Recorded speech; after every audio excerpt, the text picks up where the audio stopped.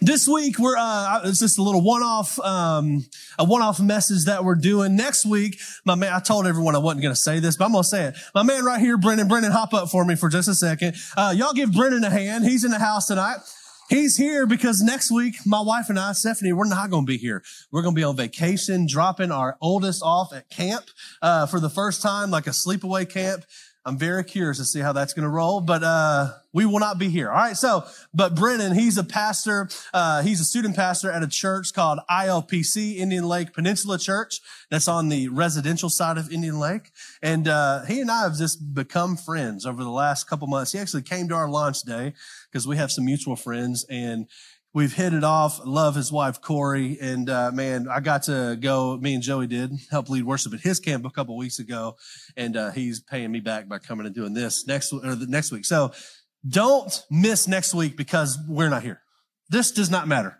This church is not built on me. It's not built on Stephanie. Thank the Lord. It's built on God. And Brennan's got an amazing word he's bringing. I wouldn't put him up here if I didn't trust him. And then y'all are stuck with me for like the foreseeable future. I'm here pretty much every other weekend from then on out. But I'm excited about that. But tonight we're doing a little one-off. And the original title I had for this was a little different. So before we get going, everyone should have a notes card. All right, everyone hold up your notes card. Okay, I see some. Okay, okay. Next week, we're all going to hold up our notes card. Okay, Brennan's going to ask. We're all going to hold up. Because why? Because science shows that if you take notes, you'll go to heaven. All right, so that's just the way it is. I didn't make the rules. I'm just here to tell you. But for real, take notes. You don't know everything. And so taking notes is a way to humble yourself and go, I'm going to learn. I'm going to come to church in a posture of learning, and I'm going to remember what we're talking about. So bring your notes, write it down. Not because what I say is super amazing. Sometimes it's just weird and stuff, but I promise you're going to get more out of it if you put more into it. All right, so put more into it. So if you're taking notes, I want you to write down plan B at the top. And then I want you to draw a big old X through plan B. Because here's the deal. And this might offend some of you. I'm sorry. I didn't say it this morning because it wasn't my church, but this is our church. Your plan B sucks. And I'm going to prove it to you. A lot of us, we have a plan A and we're like, man, I really love to do this with my life, but I need to have something to fall back on. I need to have a safety net. I need to just be careful because if plan A doesn't work out, then I can do plan B. But your plan B is trash.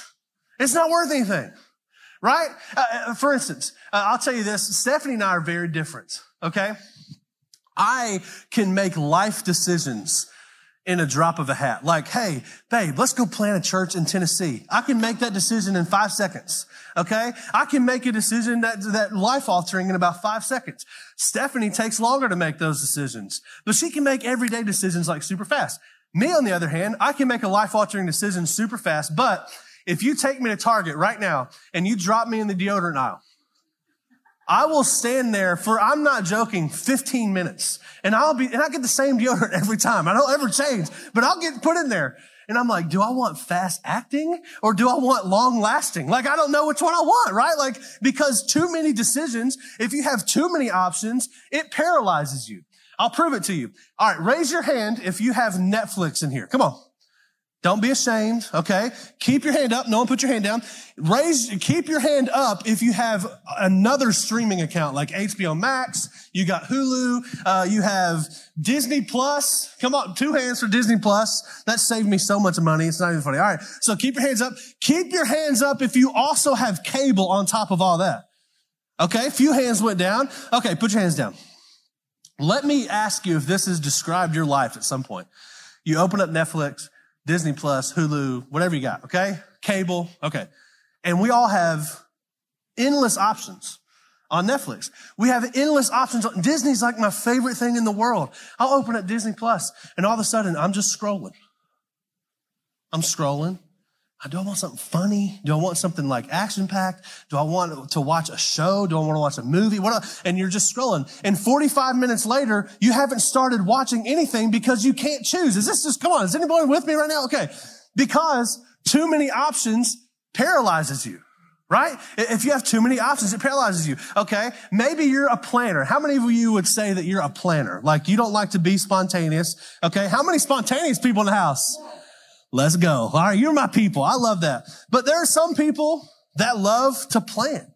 They like to know what's going on. This is a big point of contention in my marriage a lot of times, right? Because Stephanie's a planner and I'm a sponsor. Like, we're going out of town on Tuesday. And I guarantee you on the way there, we're going to pass a weird museum on 65. I'm like, babe, let's go. That sounds really fun right now. Right? But she's like, we didn't plan. What are you doing? No, right? But I'll prove to you, even if you're a planner or even if you're spontaneous, all of you really like your plan A better than you like your plan B. Here's how I know. How many people love driving on your spare tire in your car? Nobody, right? Because your plan A tire, like the real size tire, is what you want to drive all the time. You don't want to have a flat tire and then have to put your little bicycle tire on your car, because if you have that tire, that's like your plan B tire. And if you're on your plan B tire, you can't go over like 38 miles an hour. Your car is like weirdly lopsided because it's not the same size. And all of a sudden you got to go buy a new tire. Or if you're like me, this week I learned how to plug a tire, by the way. So if y'all would be a standing ovation if you really knew me, because that's a big deal. But you like having your plan A tire. Why? Because it gets you where you want to go a lot faster. But here's what I also know, is that all of us in here are human. And we love the idea of having a plan A. Like, man, I'm going to go to college. I'm going to get this degree, but I'm really going to minor in this just in case plan A doesn't work out. I got something to fall back on, right? But I think some of us are so used to having a backup plan that we default to having the backup plan. We default to our plan B when God has intended us to step into plan A. He's calling you to go all in to plan A. And so we're going to look at a story tonight of a guy named Elisha. Y'all say Elisha. All right, now y'all say Elijah. Okay, there's Elisha, there's Elijah. We're going to talk about both of them, and I'm going to mispronounce both of these names 1,000 times because it's late and I'm tired. All right, so we're going to be in 1 Kings chapter 19. If you got your Bible, go ahead and turn there. We're going to start in verse 19, and we're going to look at a guy who had an option. Am I going to go all in on plan A? Or am I going to keep a little bit of plan B just in case this doesn't work out? Here's what it says. So Elijah went and found Elisha, son of Shaphat. All right, so if you're in here and you don't know what to name your baby, there's a great option right there, okay? He was plowing a field. There were 12 teams of oxen in the field, and Elisha was plowing with the 12th team. So he was getting his hands dirty. I like that. Elijah went over to him and threw his cloak across his shoulders and then walked away. That sounds weird to us, but we'll talk about it in a second. It's not weird. All right. Elisha left the oxen standing there, ran after Elijah and said to him, hey, first, let me go kiss my father and mother goodbye, and then I'll go with you. And then Elijah replied, okay, go on back, but think about what I've done to you. So Elisha returned to his oxen and he slaughtered them. He used the wood from the plow to build a fire to roast their flesh. Come on, little Old Testament barbecue right there. All right. He passed it around the meat to the townspeople and they all ate. And then he went with Elijah as his assistant. All right. So we're going to break this down a little bit. And I'm going to give you 3 things at the end that are going to help you live in the plan A that God has for you. Okay. So let's keep going. Let's look at this story a little slower. Elijah, he went and found Elisha and he was plowing a field. And there were 12 teams of oxen in the field. And Elisha was plowing with the 12th team. All right, so here's what we can learn from this part of the story, all right? So Elisha was the man, okay? It was very uncommon back in the Old Testament times that you would have 12 teams of oxen plowing your field. That meant that Elisha was really good at what he did. That meant Elisha was most likely very wealthy. I mean, this guy had enough money to own all of this land. He had enough money to own all these animals, and he had enough money to pay people to operate his land. And so that was a big deal. That was like a farm around here that would have 12 tractors. Think about that. My in-laws had a farm. They only had 1 tractor. You know, and it was a little bit small farm and it's a lot of work, but this dude had a legitimate business. He was making a lot of money doing what he was doing, and he was willing to get in and do the work. Now, this is a little side note. If you want to follow God with all your life, you can't be afraid of a little work. All right. It's going to cause you a little sweat. It's going to cause you some blood. It's going to cause you some tears sometimes, but it's always worth it. So Elisha, we can know right here, he's rich. He's wealthy. He's got a lot of oxen and he's really good at what he does. All right, let's keep going. And so Elijah, okay, so this guy comes walking up. Now, let me explain to you who Elijah is for a second. Elijah is like one of the dudes in the Bible that you read about that you're like, that guy was insane and he was awesome, right? Like, I would love to hang out with this guy. Elijah had just got done calling fire down from heaven in front of all these people. And he was kind of like the man at this point. He went through a little season of depression. And then God gives him his final assignment before he gets taken up to heaven. And God says, hey, I want you to do this one thing, but then I want you to go find Elisha and anoint him because he's going to be the next you, right? And so Elijah has found Elisha. Elisha is plowing the fields. And Elijah, he goes over to him and he throws his cloak across his shoulders and then he walked away. Now to us, I'm like, that's weird, right? Like if someone rolled up to you at Starbucks or at Black Press, where you'll find me Monday through Thursday, just about any time of day, right? If someone came up to you and gave you their jacket and put it on your shoulder, you'd be like, I'm going to fight this guy. This is weird, right? But back then, this is not how it was. Back then, this was more of a symbolic gesture. And Elisha would know exactly what Elijah was doing because that cloak represented the call of God. And so Elijah, who had had the call of God on his life, found Elisha and he said, hey, my time is ending. I'm going to take off my cloak and I'm going to put that call of God now on your shoulders. And so not only was he putting on a cloak, but he was putting on literally the call of God onto Elisha. And Elisha knew what this meant. He was plowing his fields. He sees Elijah coming toward him thinking, man, that's Elijah. I wonder what he's doing here. And all of a sudden, Elijah probably stops these oxen. He takes his cloak off. He puts it on Elisha. And in that moment, Elisha's life changed forever. Like in that moment, Elisha felt the weight of the world on his shoulders because he knew like, man, I have some big shoes to fill. I have some big shoes to fill right now.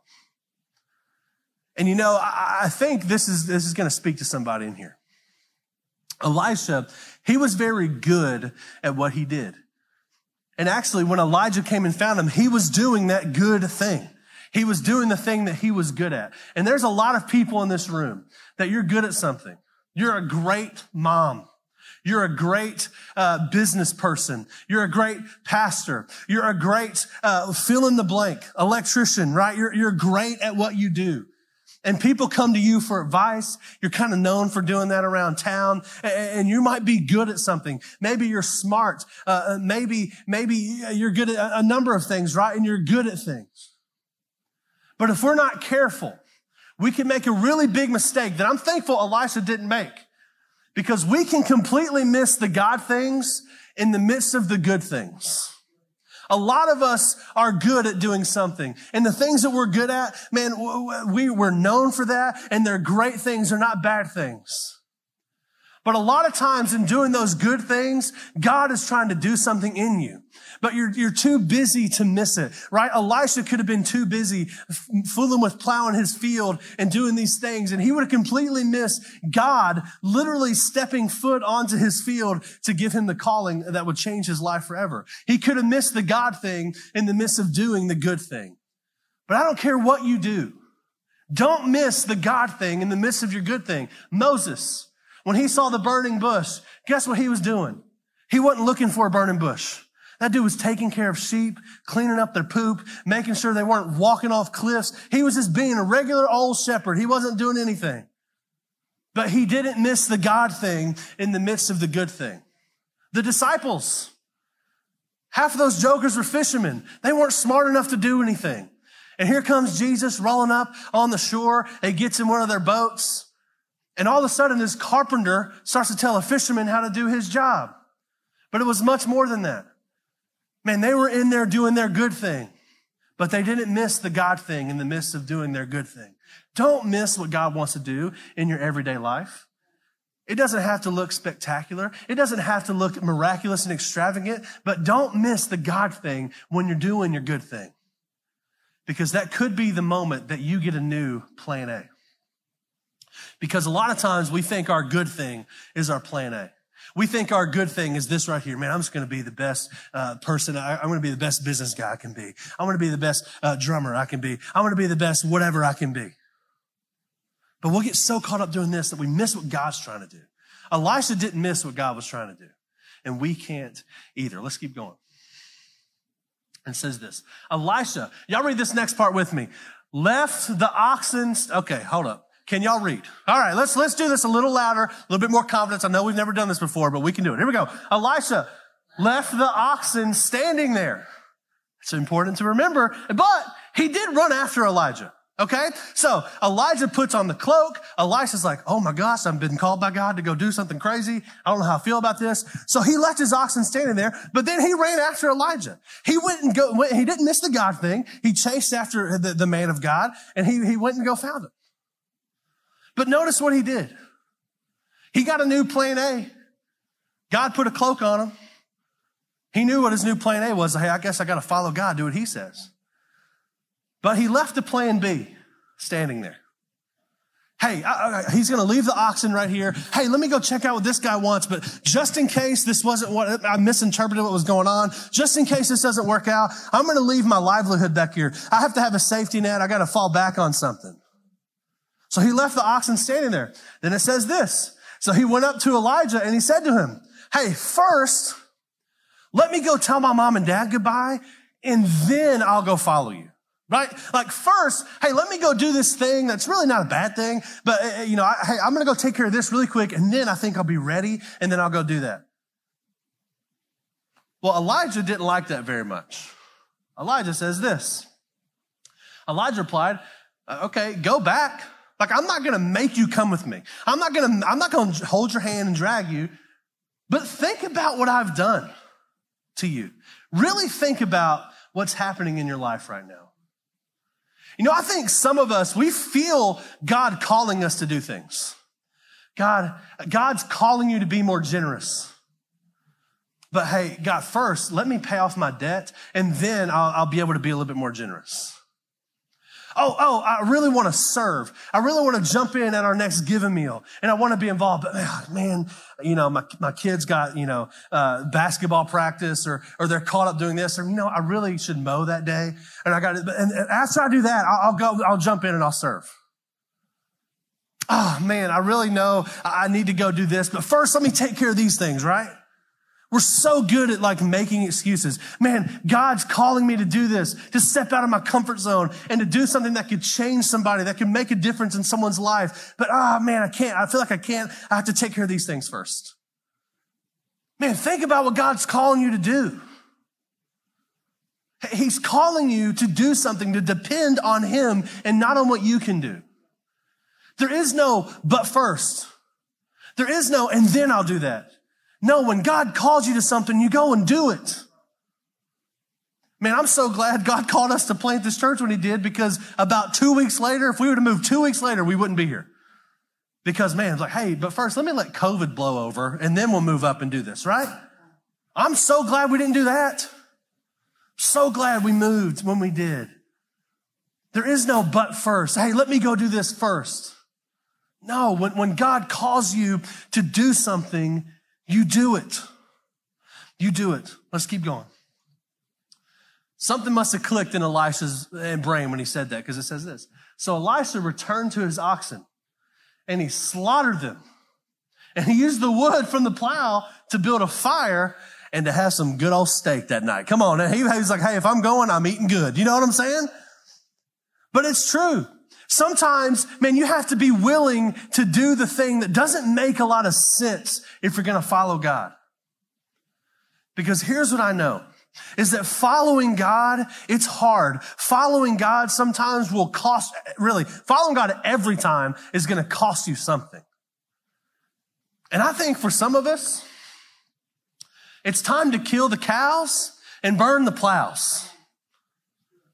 Man, some of you, you've been holding on to this safety net, like, oh, I don't think I can do that. I don't think I can really go all in here.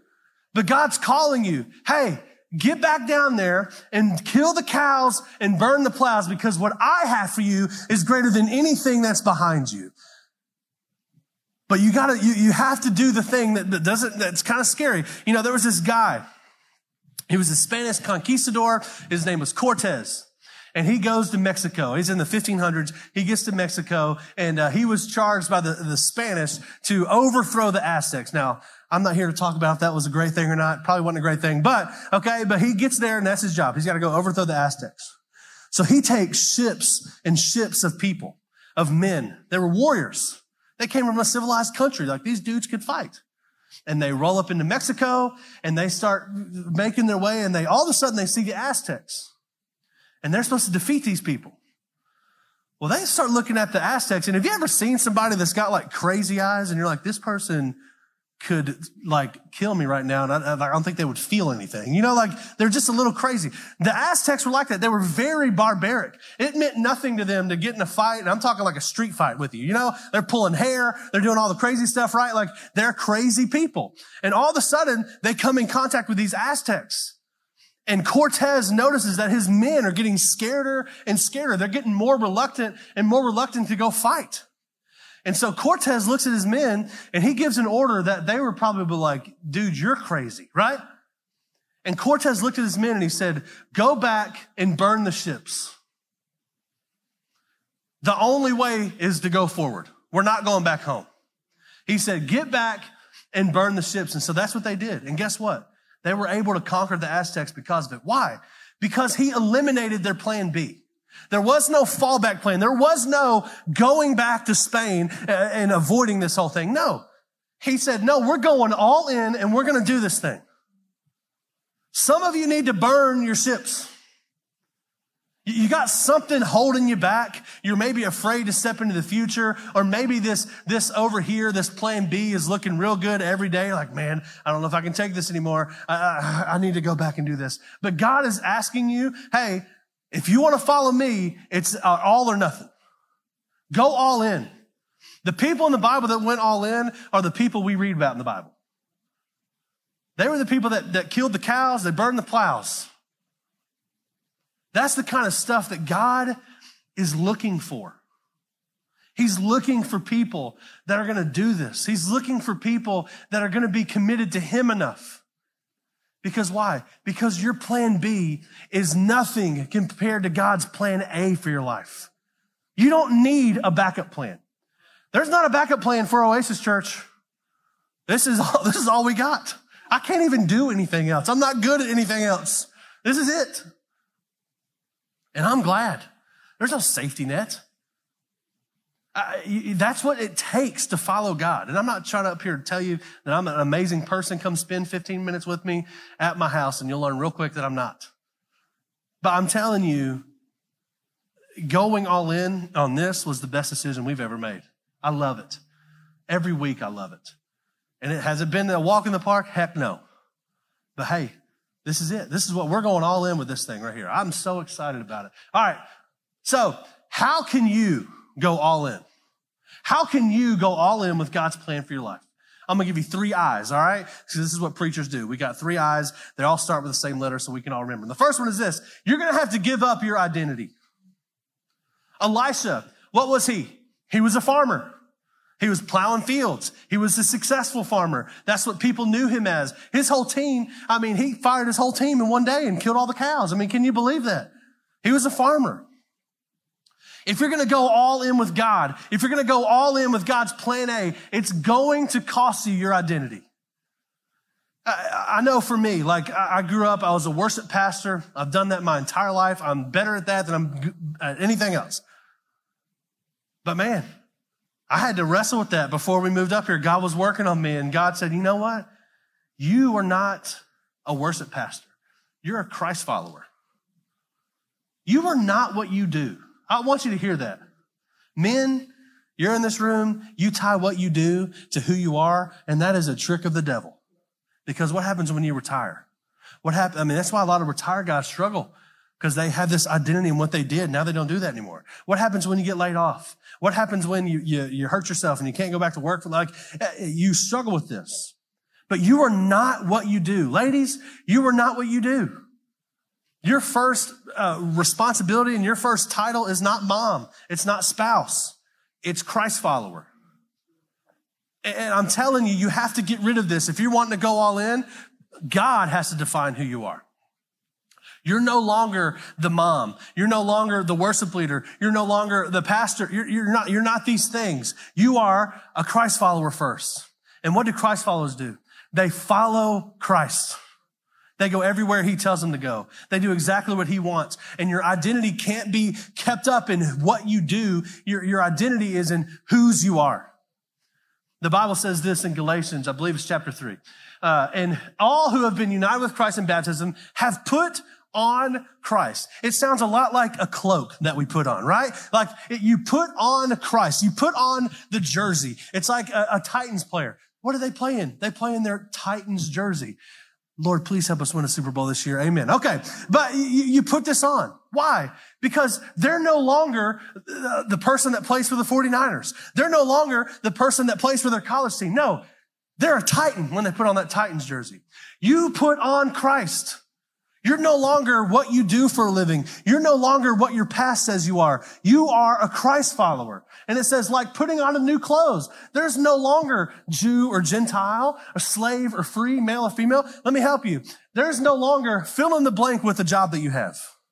When you become a Christian, you're no longer you're no longer a ServPro employee, right? Like you're no longer a songwriter, producer. You're no longer this. No, that doesn't define you anymore. Your identity's changed. You're now a Christ follower, for you're all one in Christ Jesus. If you want to go all in with God, you have to be able to leave behind your identity. It's going to cost you your identity.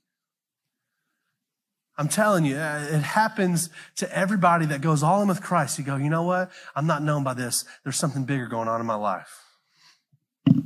The second thing is this, your income. Oh boy, here we go. We're talking about money in church. Get ready. Not only is it going to cost your identity, but it's like probably literally going to cost you. And we haven't talked about tithing much here. We haven't talked about money a lot, because I want y'all to like me, all right? But in all seriousness, we're going to talk about it now, okay? Because I love you. And in fact, let me tell you this. If this makes you feel weird, give it to someone else. Don't give it here. Because you know what?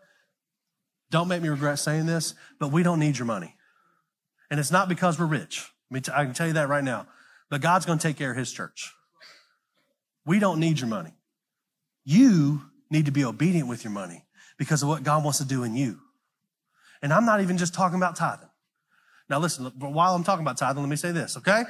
There's an offering bucket in the back. No, I'm just joking. There is, but in all seriousness, everything that you have does not belong to you.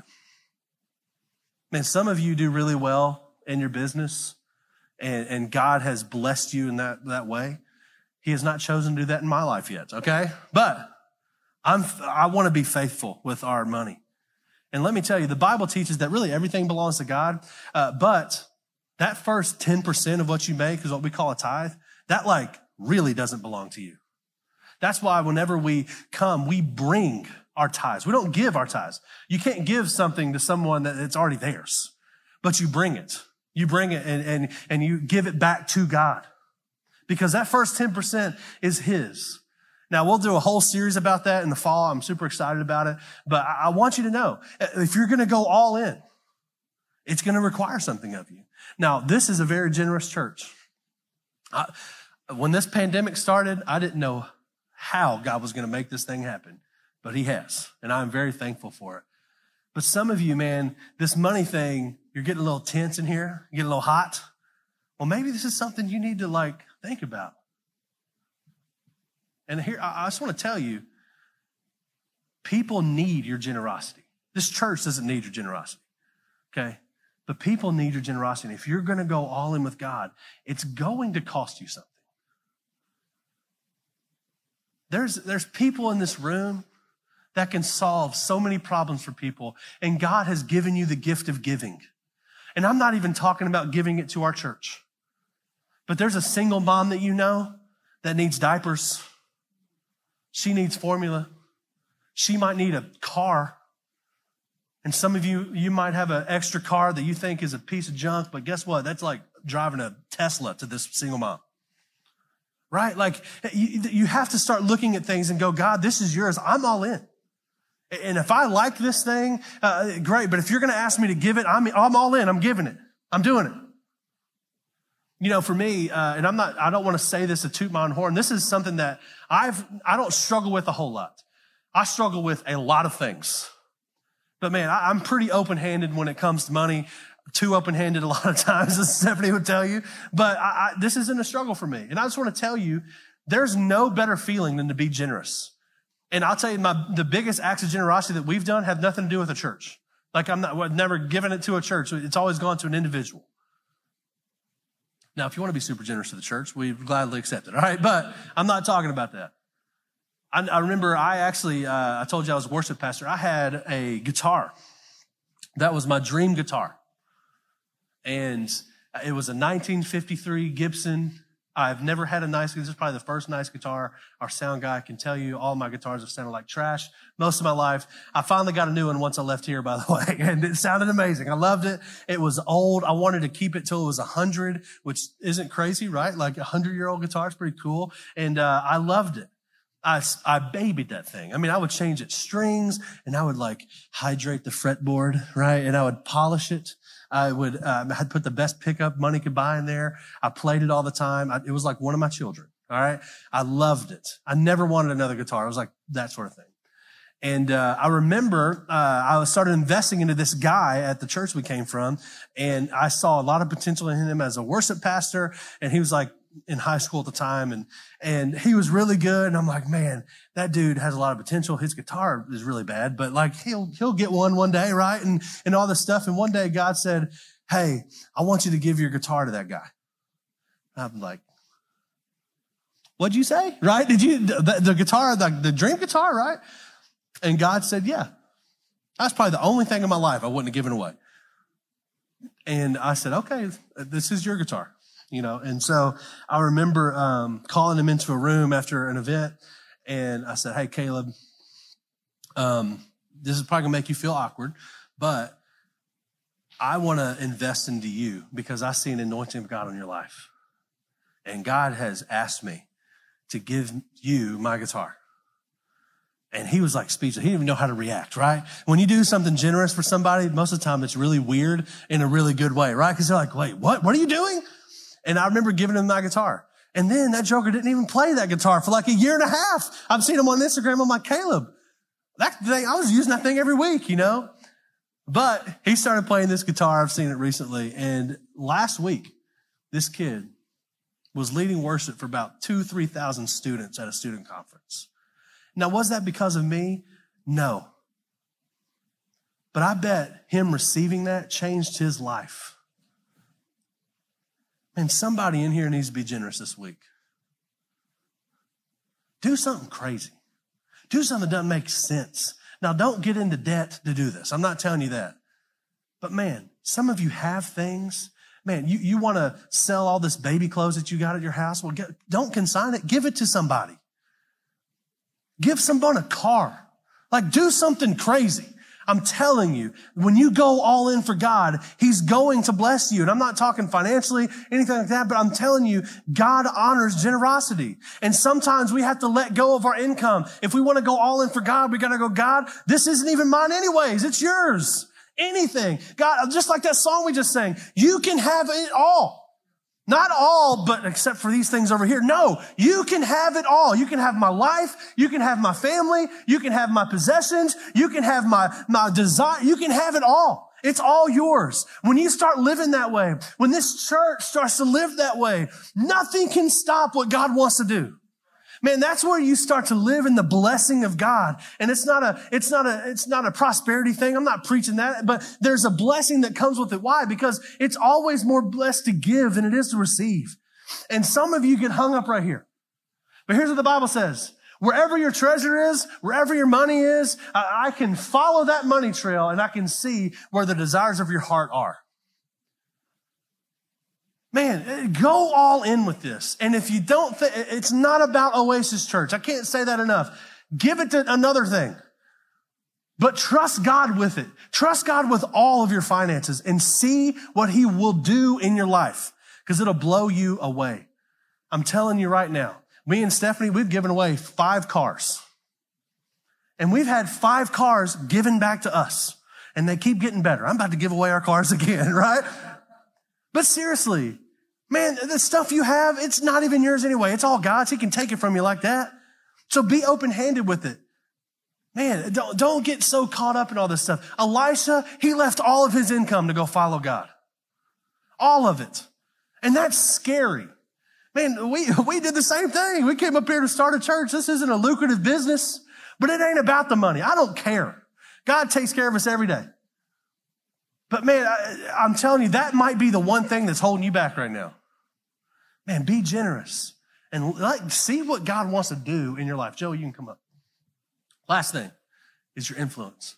So not only is it going to cost you your identity to go all in, it's going to cost your income to go all in, and it's going to cost your influence. Some of us in here, we're addicted to influence. We like being able to tell people what to do. We like to be the man of the house. We like to be the awesome mom. We like to have the cush job at work, and we have these people working for us. Like, we like to influence. But if we're not careful, when we get so focused on the influence we have that we don't give God any influence in our lives. And Elisha had a lot of influence. Elisha, man, he had 12 teams of oxen working for him. He had a lot of influence. And guess what? He left that, what does the Bible say? To become an assistant. To take not even a lateral move, like a demotion. I mean, that dude was washing Elijah's feet. He was getting Elijah coffee. He was the intern at that point. He got rid of all that. The influence didn't lure him in. He said, nope, I'm going all in. I'm going right there. I'm following the man of God, and I'm going all in. That's what God honors. In fact, whenever we started this, we ended 2020, we had a Christmas party in here. And I was telling the team we were doing the Christmas party, like, hey, I think God's like phrase for us this year is all in. A few of us were there. You might remember that. I'm going to ask you, man, will you go all in here? There's 93,000 people in Sumner County, the buckle of the Bible Belt. There's 100 churches between here and Long Hollow, between here and ILPC. And there's still 93,000 people that don't go to church anywhere. They don't know Jesus. They're going through stuff without a hope. Come on, will y'all go all in? And help us reach these 93,000 people. And I don't even, listen, it's not even about filling this room up. It's about introducing people to the person and the only thing that can change their life.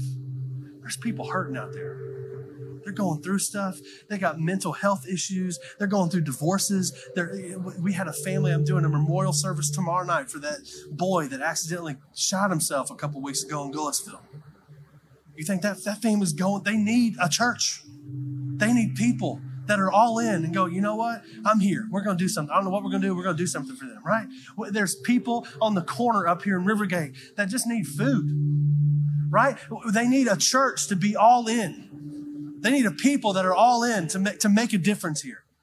This is your invitation. Let's go all in. In September, we're going to be meeting somewhere else on Sunday morning. We're going to do a big fall kickoff. We need you to be all in. Our church is about to grow a bunch. I can feel it in my spirit. I'm telling you right now, we're at this point where we've been sowing and sowing and sowing, and God is bringing a harvest. And we need people that are all in to help us. Will you be all in? Will you help us? Then bring people here. Be all in. Invite them. To next week, he's talking about people are going to come know Jesus next week. They need people that are all in to bring them. They need people all in to tell them about it outside. They need all in people. Will you be all in with us? I'm telling you, God wants to do something, but he uses people that are all in. If you don't believe me, look at Moses. Moses had to get rid of all those three things, and he was all in. And look what God did. Look at the disciples. These people, they were dumb as rocks. They didn't know anything. They were actually rejected by the system, the church system. They weren't even good enough to be a part of the church at that time. But God saw them. Jesus saw them and said, hey, listen, abandon everything and come follow me. And God turned them. You wouldn't be sitting in this room if it weren't for those people. He can use anybody. He's just waiting for people to go all in. Paul. Man, Paul had all the influence, all the income. He had, his identity was tied up in what he did. And then on the road to Damascus, God changed his life. He gave up it all. He went all in. God's waiting on people that are just available. He's waiting on people that are just go, okay, my yes is on the table. You want me to bless this person financially? Yes. You want me to come over here and serve? Yes. You want me to do this? Yes. I'm all in. And watch this place change. Not Oasis Church, Sumner County. Watch it change. God, this is not our church. This is not Stephanos Church. This is your church. God, help us be people that are all in, that are just willing and hungry to do whatever it takes to reach people. God, help us. God, you have seen us sow. You've seen us plant the seeds. You've seen us work. You've seen us plowing. And God, I know that the harvest is on its way. I know. God, would you help us be all in? Not so that this church can be famous. I don't care about any of that. But God, so that people can come into a relationship with you where their whole life changes. God, their family trees change. God, would you help us? Jesus, I pray in this moment, God, that for the people that might want to take that step and go all in with you, God, would you soften their heart right now? Now, with your heads bowed and your eyes closed, the first step into going all in with God's plan A is to go all in with Jesus and to give him your life. So if that's you, if you want to invite Jesus in your life tonight, I'd love to pray for you. On the count of three, just raise your hand. Nothing to be shy about. This is what we're here for. But if you want to do that, on the count of three, raise your hand. Here we go. 1, 2, 3. All right, you can put your hands down. If that was you, or maybe you didn't even want to raise your hand, you felt embarrassed, say this prayer in your heart. Now listen, this prayer is magical. It's not about the words. It's not, if you get a word wrong, you can still go to heaven, okay? But it's about the posture of your heart. If you want to invite Jesus in your life, come on, say this. Say, dear God, I need you. I invite you into my life. I receive what you've done for me on the cross. And I'm going all in with you. And in the best way I know how, I will live for you. In Jesus' name we pray. Amen. Come on, y'all give God a hand in this place. Woo!